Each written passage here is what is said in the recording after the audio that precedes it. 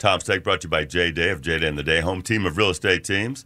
Robert Pattinson recently signed on to be Batman, the latest Cape Crusader. How many Batmans can we have? This seems like a good one to me. I like this young actor. Now, Robert Pattinson and Kristen Stewart were, of course, in the Twilight films, which did not register a lot with me at that time.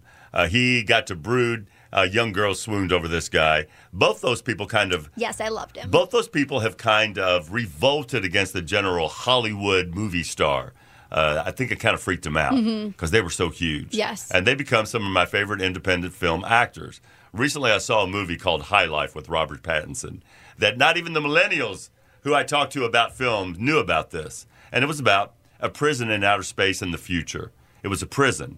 And there was experiments going on with people, some DNA experiments. And these prisoners, lifers, had an option go into outer space and live a long life. And it was incredible. 70% an excellent movie. Oh, they sent all the criminals into outer space. Into outer space, yeah. Juliette Binoche's in it. It's got some good actors and actresses. It's 75% an excellent film, 25% strange. I love this movie. I love this movie, and I also saw him in a noir film called Good Time, Small Town Crime Movie. I like this guy, and now the trailers have come out for The Lighthouse. Yeah, I'm seeing that right now. With Willem Dafoe. This came out of Cannes, and a lot of people picked this as one of the best films. It's a black and white movie by the same guy that made The Witch.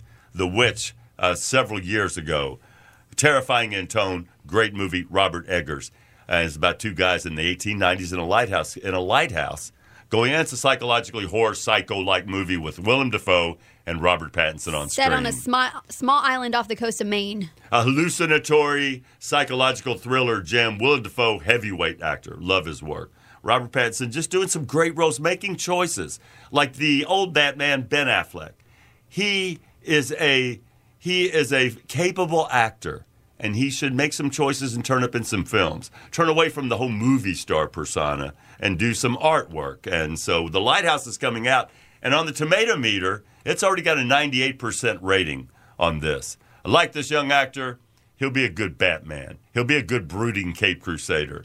No doubt about it. I just want to know what his voice is going to sound out when he says Batman. You know, if you're going to go with voices, Will Arnett is the best Batman ever in Batman history. 7:32. Tom's Take brought to you by J-Day of J-Day and the Day, home team of real estate team.